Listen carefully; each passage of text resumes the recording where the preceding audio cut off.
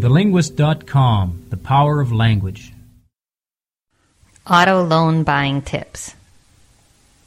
Have you ever felt like you bought an auto and financed it and don't really know if you got the right price or financing arrangements after it was all over? Well, don't feel alone. This is a common experience for many people who make auto purchases.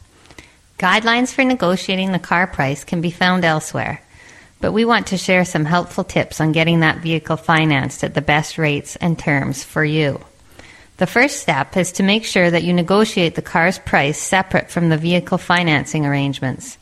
Most dealers want to lump it all together because they can hide quite a bit of the actual price of the vehicle in the loan contract, and they will usually try to meet a monthly payment figure that you can live with rather than disclose all the details about the loan. So your work actually should begin before you ever even visit the dealer lot.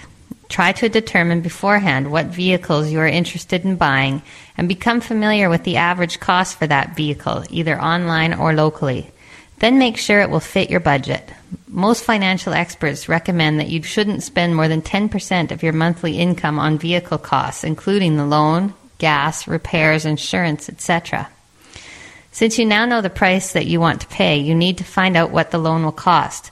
So visit some auto loan websites and or local banks and apply for an auto loan. See what rates and terms they offer you. Much of that will be determined by your credit history. If you can get pre-approved for a loan, all the better. Experts also recommend that you try to put at least 20% of the car price on the loan as a down payment toward the purchase of the vehicle, either in cash or in trade equity of your current vehicle. Why? Well, so many people are being put into loans these days with longer and longer payback periods and little down payment, and the net result is that if they want to trade that car in within the first year or so, they find that they actually may owe more on the car than it is even worth. So using sound financial decisions beforehand can prevent this from happening. Now, using all of this information, the price you are willing to pay for the vehicle you want, the average loan you can get, and the best terms that you can get that will fit within your budget, you are now ready to visit the dealer. Find the vehicle you have been thinking about and get the deal that will fit your needs. Remember to negotiate the price of the vehicle without financing first.